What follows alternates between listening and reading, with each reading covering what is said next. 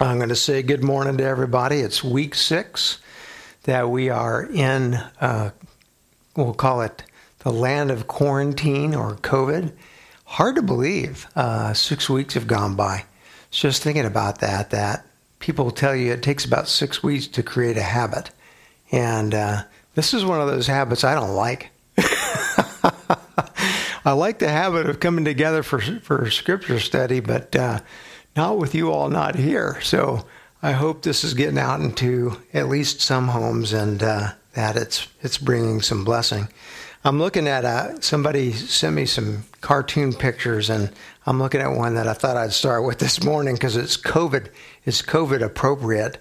A lot of us are at home, and I've had people say to me, "Man, it's been a while since I've been to the gym, and my clothes seem to be shrinking."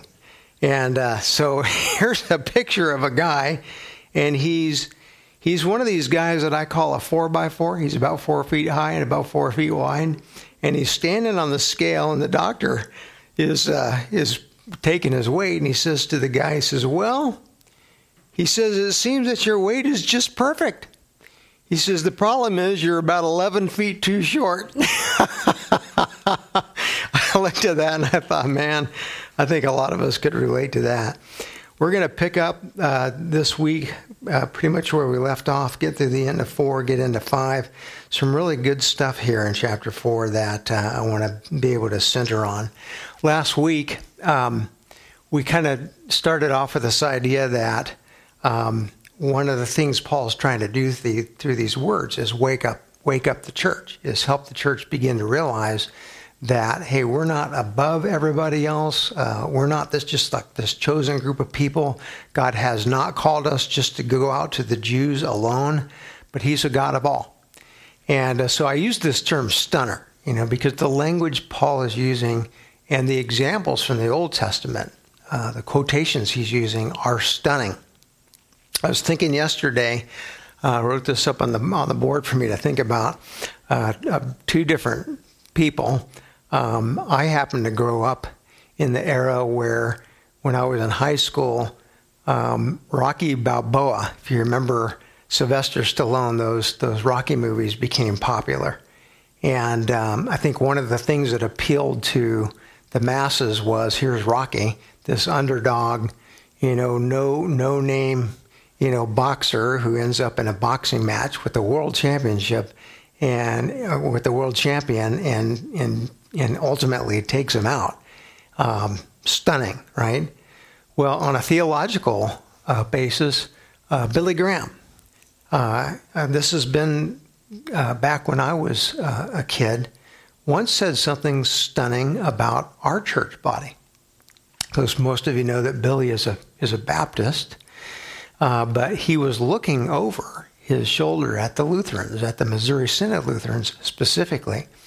And this is what he said about our church body. This is back in the early 1970s. He says, "I believe that the Missouri Synod is a sleeping giant." And what Billy meant by that is, if we could just wake up and shake the dust out of our eyes, what the Missouri Synod could do would be powerful in our world because of its theology, which is centered in what we're going to talk about today, grace, the grace of Jesus Christ. Now, kind of thinking back over my years of ministry, it strikes me that during the 1970s and part of the 1980s, our body really started to respond to that to some degree. And there was a movement within our church body towards, hey, let's get out of the church and into our neighborhoods and our businesses and in our world and bring the gospel outwardly, to the degree that I still remember and hold dear a time when congregations would host gatherings where we talked about, you ready for this? We talked about evangelism. Shocking. And I look back on that and I think the giants seem to have just kind of gotten up and shook a little dust down and then decided to lay back down and go back to sleep. And I hate to say this, but it seems like for a long time, the giant has not only been asleep, but you can hear him snore. And I think God is doing something right now that's stunning. And my prayer is that he'll use what's going on in our world today to do really what Paul is doing here in the church in Rome, saying, listen, do you remember who you are? Remember what we're called to be? Remember what God is trying to do? So that said, let's kind of look at these stunning words. I'll recap just a little bit, go back up to chapter 4, verse 13, where Abraham is being used as the example of what it means to be saved by grace. And here Paul uses these words, for the promise to Abraham and his offspring that he would be heir of the world did not come through the law, but through the righteousness of faith. Okay? How do I get right with God? Not through the law. I can try as hard as I can to perform the law, and I will fail. But through faith, a faith that believes, you know what? Jesus Christ fulfilled that law in my stead, did that for me. And so his righteousness becomes my righteousness. Those who put on the righteousness of Jesus Christ, what Paul is saying here, will be heirs of the world. We talked about that last week. In fact, we looked at Matthew chapter 5, and what Paul is pointing to is not heirs of just this physical world. This is a mistake that the Jews made, and in a very real sense continue to make to this day. The belief that, well, we're going to be the rulers of this world, this temporal world. Now listen, God's not speaking temporally here. He's speaking cosmically. He's saying there's a world to come, and it is the new world that I'll create, and you will be heirs of that world. Of course, Matthew 5 finds Jesus on the hillside, the Sermon on the Mount, we call it, saying the same thing, that those who are blessed, Makarios, are those who will inherit the world, and that is the world to come. Verse 14, for if, and get that word in there, for if it is the adherents of the law who are to be heirs, what does that do to faith? He says it makes it null and the promise void. You know what? If we can get right with God through our works, then Adam and Eve didn't need Jesus's or God's promise of Jesus in the garden. They didn't need that. I don't need it. If I can work my way to heaven, I don't need Jesus Christ. It basically nullifies the very promises of God that we see running from Genesis all the way to the end of Revelation. So what's the purpose of the law? Verse 15, he says the law brings wrath. It brings wrath. And then notice what he says, where there is no law, there is no transgression. The law, what? It shows us what transgression is. It becomes the mirror into which we look and recognize our need for a Savior. Verse 16, that is why it depends on faith. In order that the promise may rest on grace and be, I like the translation here, be confirmed within his offspring. The promise rests on grace, and it is being confirmed within his offspring. And I like that word, confirmed within his offspring, because I want you to remember that every single day we have an enemy who is standing over us with the law, and he knows it well. Listen, Satan knows the law well. He uses it to do what? To accuse us. You're not going to make it. You're not good enough. You think about, what are we up to? 50,000 people who've died up to this point with this disease, and many more. Always remember, there's what is it, like 150,000 that die on an average week, and so many are dying with what? With the enemy standing over them. Listen, you didn't do enough. You weren't good enough. You weren't right enough. And so what happens is, no, our promise rests upon grace. The word is charis. It's not deserved. I didn't deserve it. God gave it to me. And not only that, but he confirms within us, he speaks within us through the Holy Spirit. It's about Jesus. It's about Jesus. Trust in Jesus. Second half of that verse says, not only to the adherent of the law, but also to the one who shares the faith of Abraham, who is father of us all. And I've got that phrase circled in my Bible because it is Rocky Balboa's right hook to Apollo Creed. Boom.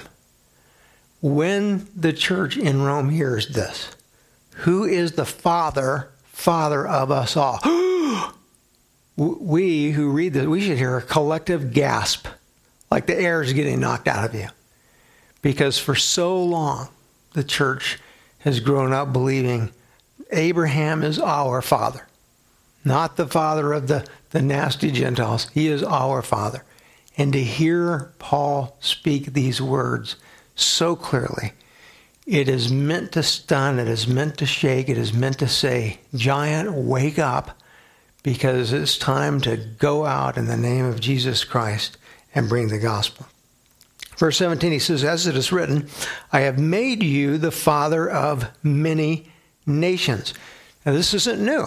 I mean, that's what Paul's saying. We should have known this all along. That quote taken, of course, from Genesis 17. We go back to Genesis 11 as God is making Abraham the father of what? One nation? No, many nations. In the presence of God in whom he believed, and look at these words. I love these words. They have both an obvious meaning and a not so obvious meaning. So kind of watch what's going on here. In the presence of God in whom he believed, who, namely God, gives life to the dead. Should you hear that? Who gives life to the dead and calls into existence the things that do not exist. How can you say that Abraham is the father of us all? Well, because Abraham, I didn't say that. God said that. Well, when did he say that? Well, look, God is the God who's doing what? Giving life to the dead, calling into existence the things that do not exist. That first phrase, who gives life to the dead, is what? It's resurrection language. Who gives life to the dead? It points back to the resurrection of Jesus Christ, right? But it also points us forward in an ongoing way to what God does through the gospel in our lives. He gives life to the dead. The cross-reference verse here that I think is critical is Ephesians 2. Who gives life to the dead? Are you dead? Am I dead? There were some babies born yesterday. Are they dead? A lot of death going on around us, but this is a different kind of death. And when we come over to Ephesians, and I'll give you just a minute to do that, I want you to look at this cross-reference here. I think these words are critical for us to get into us, to understand. They're really part of the foundation upon which the theology of this church body rests. Again, this is Paul, and he's speaking into now the church in Ephesus, chapter 2, and he begins with these words. And you, and he's speaking to the church in Ephesus, now believers, and you were dead in the trespasses and sins in which you once walked. And this is who we are. Following the course of this world, following the prince of the power of the air, the spirit that is now in work in the sons of disobedience, that's Satan. Among whom we all once lived in the passion of our flesh. I want you to circle one word there. The word is all. All. In whom we all once lived. There's not one person exempt from this. And in fact, we believe that when we come into this world as what? Not followers of God, but followers of, as he says here, the prince of the air, who is at work in the sons of disobedience. Just listen to this. We were, by nature, children of wrath. Oh, look at that sweet little baby. Isn't she so sweet? Oh, take a lot of selfies with that little one. Oh, they're just beautiful. Aren't they just so innocent? No, they're not innocent. We literally come into this world, Paul says, children of wrath. We need wrath to do what? To shake us to our core, to call us to the one who can save us from wrath, Jesus Christ. We are born dead. We're not following God. We don't want to follow God. There's nothing about us that wants to follow God. We are dead. Now come back over to Romans and hear those words again. How does God become the Father of many nations? Through a gospel that brings life. He gives life to the dead. This is just critical to get. And I'm going to show you why here as we get into chapter 5. This single part of Romans 4:5 here really defines the heart of the theology of the Lutheran Church body, distinct from Catholicism, distinct from evangelicalism, distinct really from every denomination, Christian-wise, in our country today. So that's why I'm pounding it. I want you to get it in your head. He's saying, how do people become part of, how do they become heirs of the world? Through a God who gives life to the dead. And then notice the second half, who calls into existence the things that do not exist. What kind of language is that? It's creation language. How did the world get here? I mean, at one time, that thought came into your mind. You were probably a little kid, and you probably asked your mama, because that's who we ask. Mama, how did the world get here? And your mama said, as moms are apt to do, ask your daddy. And you asked your daddy, Daddy, how did the world get here? And your daddy said, ask the pastor. And and the circle goes on unbroken, right? Well, we believe what? That the physical world that we are a part of got here not by God taking some matter that pre-existed and molding it like Play-Doh into the world that we see today, but we believe that it came into existence, and of course this is a Latin term, ex nihilo, out of nihilo, nothing. Ex out of nihilo, nothing, out of nothing. Now, can our minds comprehend that? Could I just speak and say, let there be, a Chick-fil-A milkshake? Boom. No. But here's what we believe, and we believe it on the basis of faith, that all matter that exists today came into being literally out of nothing. And what's always amazed me, second law of thermodynamics, from a scientific perspective, is that all that is has always been since that moment that God called it into being. Matter cannot be created, nor can it be destroyed. Think about that. Human beings have never been able to create 1 ounce of matter. Can't do it. Most brilliant scientists in the world cannot create matter. They can play with it, shape it, study it.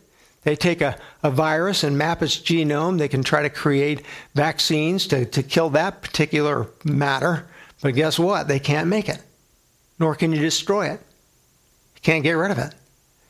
What is has always been since that moment that God called it into existence. This is creation language. Now apply it to faith. How do I become a follower of Jesus Christ? I know.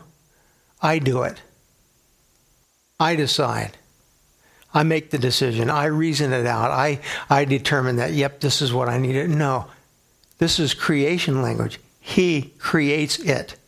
He creates inside of us faith when we are dead and actually don't want to follow him. When you put the two parts of this verse together, they're powerful in the sense that they're saying to the church, are we above other people? No. we're the same as. We all are in need of a Savior. And so as you go out into your neighborhoods, remember who we are. We're a people called to all nations, not just the Jews. And we are called to bring a word that is creative. It creates faith. And it actually creates faith in the lives of those who right now are dead and following a different spirit, namely they're following Satan. Go to verse 18. It says, in hope he believed against hope that he should become the father of many nations. As he had been told, so shall your offspring be. In hope he believed against hope. There was nothing for Abraham that told him, oh, yep, I can logically believe this. Nope. Faith believes what doesn't make sense, what doesn't fit our world's paradigms. It believes against the very things that my eyes see. And that's just so significant. Verse 19, he did not weaken in faith when he considered his own body, which was as good as dead. I like the Greek there. It's like the walking dead. Since he was about 100 years old. So again, he's having hope against hope. He's 100 years old, and when he looks in the mirror, he doesn't exactly smile and say to himself, hey, you know what I look like? I look like the father of many nations. That's what I look like. No, he says, I look like a dead man walking. That's what I look like. But I believe that this promise God has made will come true. He says he did not weaken when he considered the barrenness, the deadness is actually a good translation, of Sarah's womb. Her womb is dead. It won't give life. Verse 20, no distrust made him waver concerning the promise of God, but, I love these words, he grew strong in his faith as he gave glory to God. Every time you hear that word glory again, I'm going to repeat this throughout our study. Remember what it means. It means God is present. So put this together. He grew strong in his faith as he gave glory to God. I would translate it this way. He grew strong in his faith as he recognized the presence of God in this promise that God had given to him. Right now, this is my hope. In fact, I was asked the question this week, and it really made me stop. I had to just stop and think about it. Somebody said, Pastor Luke, what is your hope for this church at the end of this this time that we're in? And, I stopped. I thought, what is, if I were to put that into words, what would that look like? And I think it comes down to something this simple, but this important, that through this time, we grow stronger in our faith, stronger in our convictions, that we recognize this is what's important, that we as families stop saying to ourselves, yeah, I don't have time for that. I don't know how to. I think about this, that God has made each one of our families in a very real sense. We're like a little church. You're a church in your neighborhood. And you can't be strong as a church if we're so engaged in the world that we're disengaged from what God is doing. If our minds are so engaged in the thinking of this world that I can't think like God. If my hearts are so tied up in the things of this world that my heart no longer beats for the things of God. And I think my hope is that God will use this time to shake his church. Wake up, giant. Wake up. You're a giant. And I think about, this week, I was talking to Fritz about this morning. Stunning to me, my hometown, San Antonio, was featured on Nightline. And they're going through desperate food insecurities to the degree that one food line, Food America, is serving, they typically would serve about 60,000 a week. Now they're serving 120,000. That'd be like feeding 3 full Grand Islands every week. And how are you going to keep the food coming? Now, isn't it interesting that one guy was watching his TV, watching this happen, and he noticed that dairy farmers were pouring their milk down the drain, and potato farmers were throwing their potatoes away. You know why? Because restaurants aren't buying them. No demand. Have to throw away the supply. And this one man, just think about this, one man said, you know what I'm going to do? I'm going to start using the gifts God has given me and the place where he's put me to connect people together and to try to help this situation with these food banks. And he started this movement called From Farm to Food Bank. And what is that one guy doing? He's helped, in just a couple of weeks' time, food banks across this country begin to receive literally tons of food. What can you do? I can't do anything. I'm just one person holed up in my home hiding. You're one person that God put in a neighborhood. You're a church. And this is my hope, is that we become strengthened in our faith and are able to recognize, wait, no, God has always wanted to work through each one of us to bring this word into people's lives. Why? Because it is a creative word. It has the power to create. No human being has ever created 1 ounce of matter. This word has the power to create faith. Whew! That's my hope out of this. Verse 21 says, fully convinced that God was able to do what he had promised, and that is why his faith was counted to him as righteous. Verse 22, but the words, it was counted to him, were not written for his sake alone, but for ours also. This is not just a story about old Father Abraham. It's about every one of us.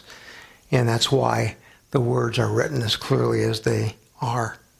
It will be counted to us who believe in him, who raised from the dead Jesus our Lord, who was delivered up for our trespasses and raised for our justification.